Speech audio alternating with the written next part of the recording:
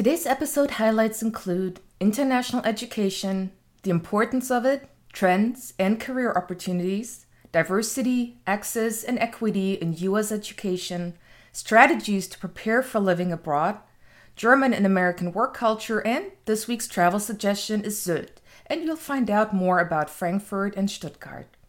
My name is Hanni Geist. Welcome to Coffee Connections. Today's Coffee Connection is Wagaye Johannes, Director of Operations and Organizational Development at Diversity Abroad. Before I start sharing the interview with Wagaye Johannes, I wanted to talk to you a little bit more about the podcast itself, because in this episode specifically, my audio sounds maybe a little bit off. I jumped into the podcast water, so to say, didn't really know anything about it last July, and I came up with a concept, I edited everything, and I really had no idea how anything worked, including audio, how to record, and how to really properly record so that the audio is up to par and similar to what you may hear in other podcasts. That being said, I'm working on it. This time I decided to not re-record it because I wanted to have a natural conversation and I wanted to keep it that way. But I promise you, I'm working on it and I learn as I go, and I hope that I will improve the audio. But the other thing that I wanted to share is that unfortunately, I don't really see the interviewees in person. And so what that means is that all of my interviews are virtually either through Zoom or Skype. And while this is not perfect for the audio, it is really a wonderful opportunity, I think, to connect with a lot of people, learn from their experience, and hear their stories. So if there is audio in the episode that may be a little bit wonky, unfortunately, I can't change that, but I do hope that you still enjoy the conversations as much as I did. And last but not least, before we start with the episode, if you do hear a kitty meow, that is actually my cat Freddie, who was very vocal while we recorded it. And so just FYI, you're not imagining it. There is a cat meowing every once in a while in this episode. And now, have a listen. My name is Wagaye Johannes. I work at Diversity Abroad. I'm the Director of Operations and Organizational Development. And I've been in the field of international education for, I think, 20 years. So before we start properly, it's still in the morning for me. It's somewhat noon in New York for you, but I'm still working on my coffee. If we had this conversation at a German cafe, what would you order? I still have my coffee here in New York. So in Germany, I think I would order Kaffee und Kuchen. And thinking of cake, I probably would have a piece of Bienenstich. Mm-hmm. Can you describe what that is? If memory serves me correct, it's sort of like a pound cake with some cream in the middle or on top. Streusel. It's a little sweet. Maybe there is almond. I can't remember, but it goes really well with coffee. Yeah, it has some almonds, caramelized almonds on top. I really like that too. Let's start with the basics. What is your connection to Germany? My connection to Germany is through my mother, who is German, and so grew up partly in Germany and partly in California, with one foot in either place. So grew up speaking or hearing German rather in the household and having a lot of the traditions that come with having a German mother. How was that for you, not only living with a diverse household, but also growing up in two different countries? How was that experience for you? It was great. It led me to where I work now in the field. And I would say for me, it was the normal. One, in part, being raised in Berkeley, California, a number of my friends and those I went to school with also had parents from different backgrounds and either spoke different languages at home and or traveled back to the homeland, wherever it is for them. So it felt normal at the time. Where did you grow up in Germany? Where did you spend your time? In Frankfurt and outside of Hamburg. How old were you when you lived there? Throughout my childhood, I had the opportunity in Frankfurt to start school. So to start elementary school. And so in the German tradition, I had the Schultüte, so almost like a wizard's hat filled with candy that we got. And yeah, so I had some experience in grammar school and then a little bit toward right before you go to high school. So you said that this experience led to where you're now and your career. Can you spell that out a little bit? How you decided to go into the field and how your experience helped you in your career? Sure, that's a great question. Having been exposed to a different school system made me interested in different perspectives of education. And so I kind of took that on as I learned about the field of international education and what does it mean to, one, help students find an academic path in another country, short-term, long-term, as well as what are different countries' perspectives on international education. So what is the German perspective? What is the US perspective? What is another country's perspective? So when you say that, I'm actually curious what that is. I'm in the same field, and I've studied in Germany and the US. I didn't go to high school in the US, and I did that in Germany. But what are the differences and maybe the similarities in the educational systems? Mm-hmm.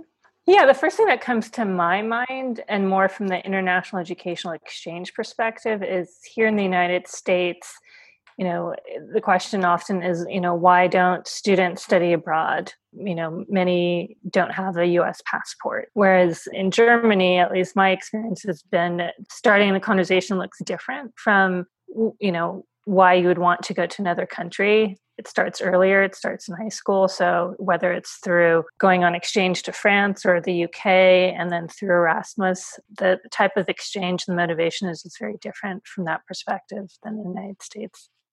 And that leads me to where you are now. You're with Diversity Abroad. So what does Diversity Abroad mean as an organization, but then also specifically what diversity means here in the United States and access and equity? Diversity Abroad was created about 14 years ago, really at the intersection of diversity, equity, inclusion, and global education. So first, looking at the United States, how to ensure that more underrepresented students know about international experience, why it's important, and how they can take advantage of it, and also be supported through the experience, which could be different from what a traditional experience would be for what is traditionally a study abroad experience in the United States historically, which are white women going abroad, let's say to France, and that looks very different today. And when you say underrepresented groups, I remember when I started thinking more about diversity and equity several years ago, I didn't really know what underrepresented meant. And you pointed out female going to France. But what are other underrepresented groups that are Diversity Abroad supporting? Mm-hmm. Yeah, it's wide. So race, ethnic minorities, first generation to go to college in their family, and lower socioeconomic backgrounds, religious diversity, LGBTQ. Those are some to start out with. So it is diversity of background as well as ultimately diversity of destination as well. The first question is, what are the biggest hurdles? And then how can those students be supported? The hurdles come in a variety of shapes or sizes, but traditionally we say it's finances, family, friends, faculty. Those are some of the hurdles. So for students, I think even if you had all the money in the world, they wouldn't necessarily go. I think the value, why is international education important, or why is an experience such as this valuable when it comes to my career, is the question that needs to be answered both for the students, but then often with their parents. And I think, especially right now, when we come out of this crisis, trying to tell parents of students why something like this is important will continue to be critical. So those would be some of the hurdles. And I think in terms of support, the experience for students of different backgrounds are going to be different in every country. And that goes even if you study from one end of this country to another, how are you being supported? And recognizing that that support structure may look different for different types of students. The international education world has changed quite a bit over the past 3 months, so we don't know how the shelter in place and the pandemic, how this really influences international education. It will have a huge impact, but really how it will look like, we don't know. But just based on your long experience in the field of international education, how and did that perception, especially within the group of diverse students, did that change and the importance of studying abroad and the opportunities that are available? I would say when it comes to study abroad specifically, first, the redefinition of study abroad is broader. So, students are interning, volunteering, obviously short term is growth. So looking at that experience has changed. And I would say it's knowing that it's not just one type of experience. So, going to France to study French, but it could be going to Germany to study engineering, right, for an internship. So the type of experiences change. And I think along with that, different types of students, different majors, different backgrounds studying abroad has also shifted the landscape into what students want to do abroad as well. Tell me a little bit more about your experience, especially working in various countries. I know you also lived in Budapest for a number of years, working for the International Institute of Education. How that experience was for you, living in various countries, working in different countries, and what that did for you professionally, but also personally, because moving, uprooting everything, and then going to a different country and then coming back is a very complex experience professionally, but also personally. I entered the field of international education because I sort of grew up with different cultures, two different continents. And so going to Budapest, as you mentioned, I had lived in Western Europe for a couple of years. Central Europe was very different in some ways. I didn't know the language of Hungary, knew a little bit of the history, but having lived in Germany and the Netherlands, and at least on the European continent, in some ways, Budapest felt more like home than other parts of the United States because I'd known a little bit of, let's say, the European culture. So that I think has been beneficial in terms of having a jumping off point, moving to a brand new country of sorts. And having lived in Germany and Hungary, using German was quite easy. So I had German and English to use, even if I didn't speak Hungarian. So that I think was very beneficial professionally to be able to represent the Institute of International Education on the European continent.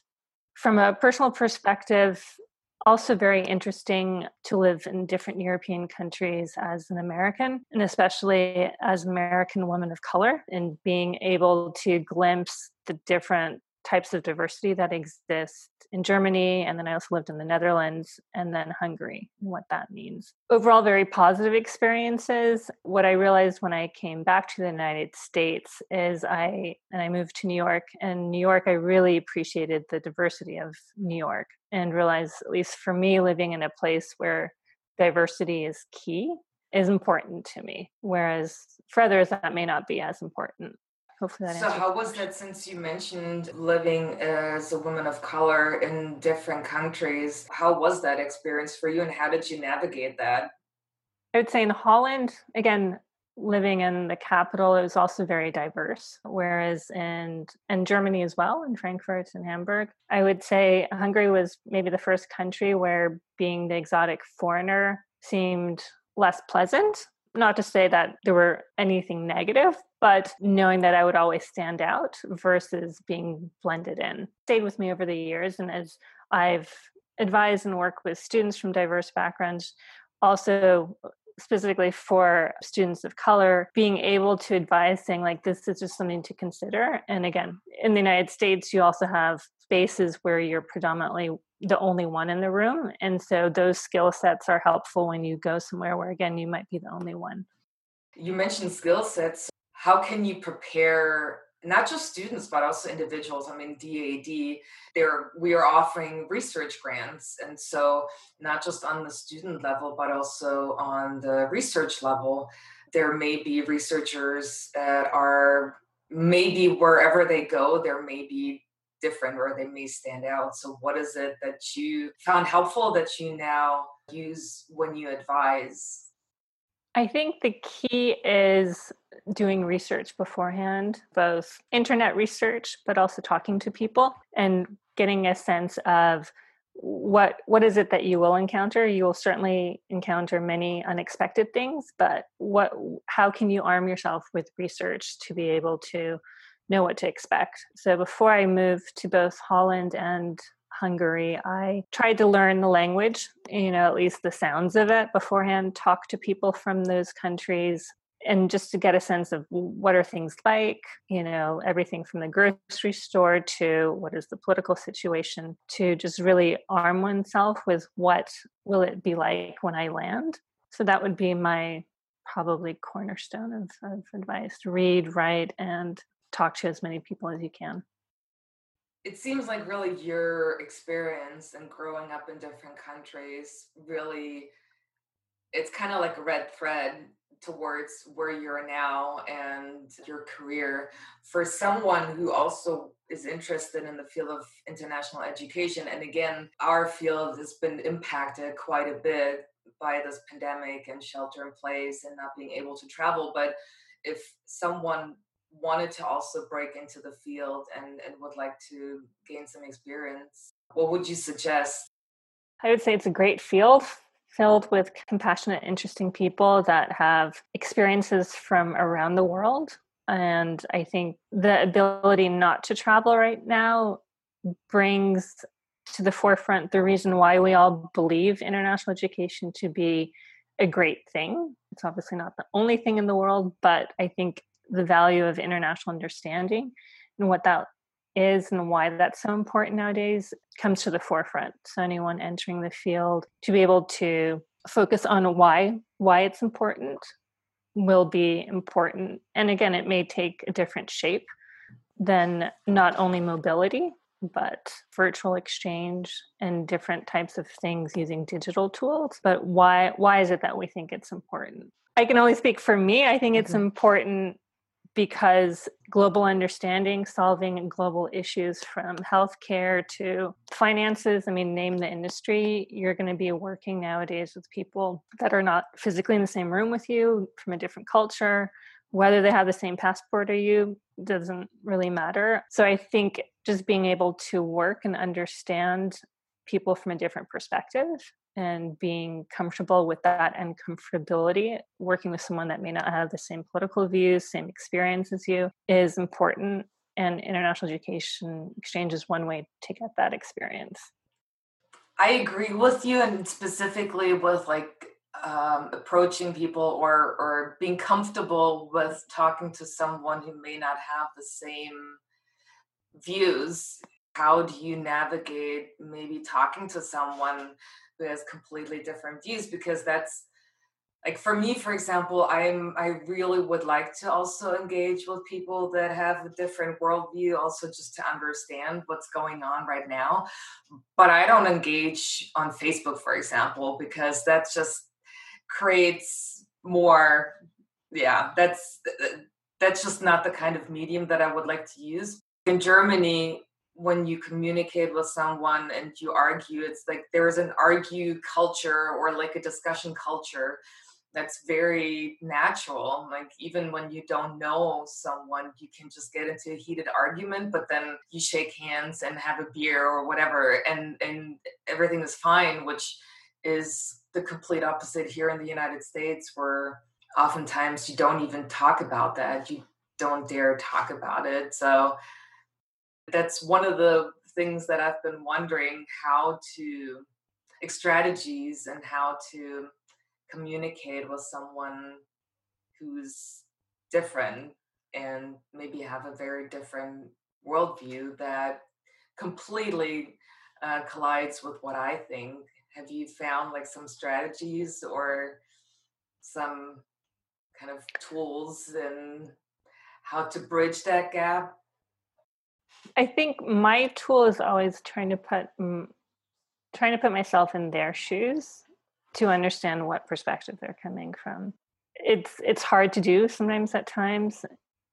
I think having students and thinking of myself going away to college and then to a whole new part of the United States, going abroad to work, surrounding myself with people that were very different from me, and just being open to understanding how is it that they were raised, they grew up, how they came to be, I think has helped me just to know that there are different realities out there, even if those realities for me are like completely very, very different. Just trying to use the tools of empathy to at least understand. Doesn't necessarily mean I agree, but to understand that perspective. I think social media has probably made that harder, and we all live in our own bubble. And so trying to break through that bubble and read things, talk to people that are outside of our bubble is important.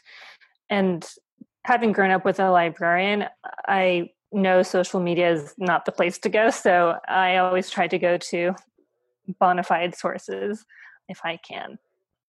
What do you appreciate specifically about Germany and then the US that I often say, like, I wish there was like a combination of the two, because oftentimes I see Germany and the US are kind of the extremes, and then if there was some sort of a middle, that'd be perfect.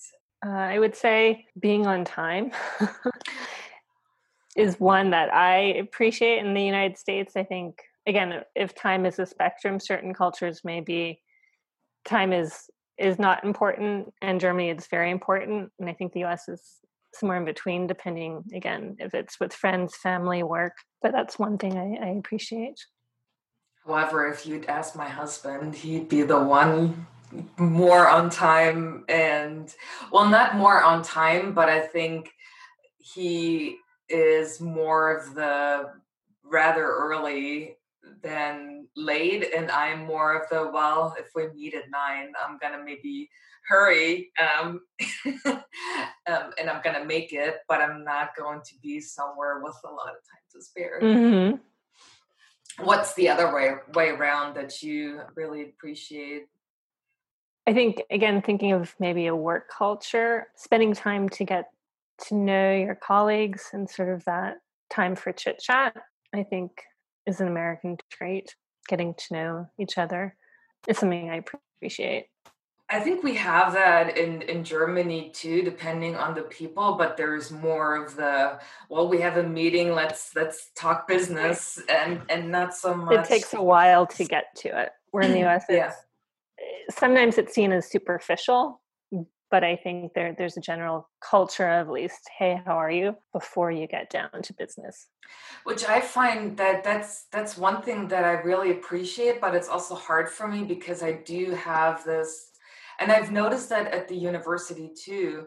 My husband, for example, when he was in a master's program, he went to a baseball game with his professor. It was a very, very small program, to be fair, but that was just, what do you mean you go to his house for a party? And there were other master's, PhD students, and what do you very open, yeah. And so for me, that was really, I think, because it's somewhat easy too to have boundaries and to know, okay, this is my boss and this is my friend.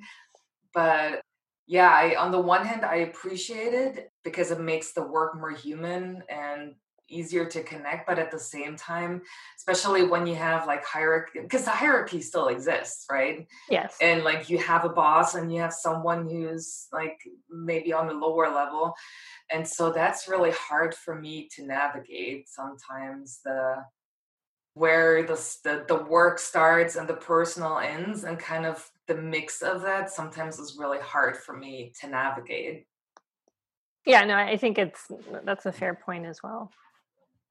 You grew up in Germany as well, and you speak German. So from my experience, wherever I am, I'm then the go-to person in the US to say something about Germany and what's going on in Germany, and vice versa.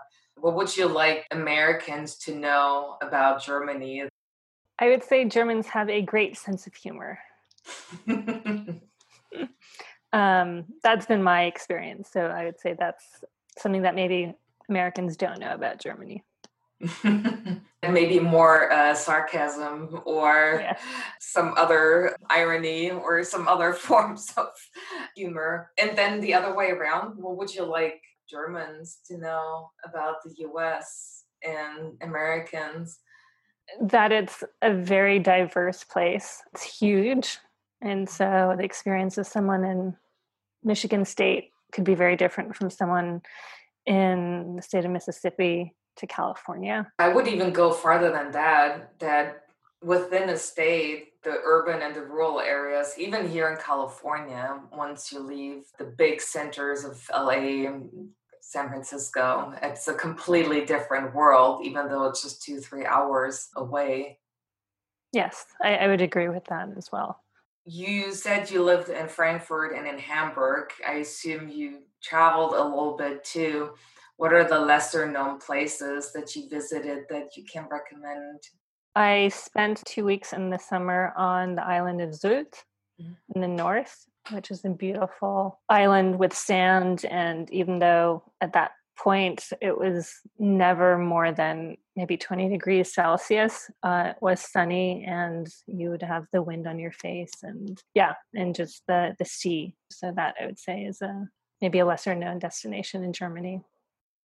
So do you have family in Germany, or where do you go when you go to Germany? Yes, I still have family and roots in Germany, so in Frankfurt and in Stuttgart. Frankfurt, I think for a lot of people, is like finance center, and it's the hub for connections, like with a huge airport. But I've spoken to a few people now who basically describe Frankfurt in a very different way, which I found really interesting. Since you have family there and you spent some time there, how would you describe Frankfurt to someone who's never been, and then maybe the reasons why to go to Frankfurt to visit? Frankfurt, I think, as an American, is in a very American-friendly city. What do you mean? You hear English a lot, I think, just because it's a finance capital of Germany, so it's often described as the Manhattan of Germany, Manhattan, because it's along the Main River. That would be one thing. It's very diverse, a huge immigrant culture, people from all walks of life as well. Yeah, I'd say those are probably the two things that one may not know about Frankfurt. And Stuttgart was the first time Stuttgart is mentioned. So where is Stuttgart and what kind of city is Stuttgart? Stuttgart is about 2 hours south of Frankfurt in Baden-Württemberg, so near Heidelberg. I think people describe it as a provincial town also, but I like it. To me, maybe the closest thing would be Washington, D.C. in the United States, just in terms of it's a manageable city. And it's also very diverse as well, and also universities there. And also, I think, a great location between sort of France, Switzerland, Germany. You can kind of get around as well in that area. If someone wanted to get in touch with you, how would they contact you? Probably through Diversity Abroad. So we have a website and you can reach me through that website. This was my coffee connection with Wagaye Johannes. All content is created and edited by me, Hani Geist. If you would like to get in touch, send an email to podcast@dad.org. Stay safe, healthy, and well. Thanks for listening. I'll catch you at the next coffee break.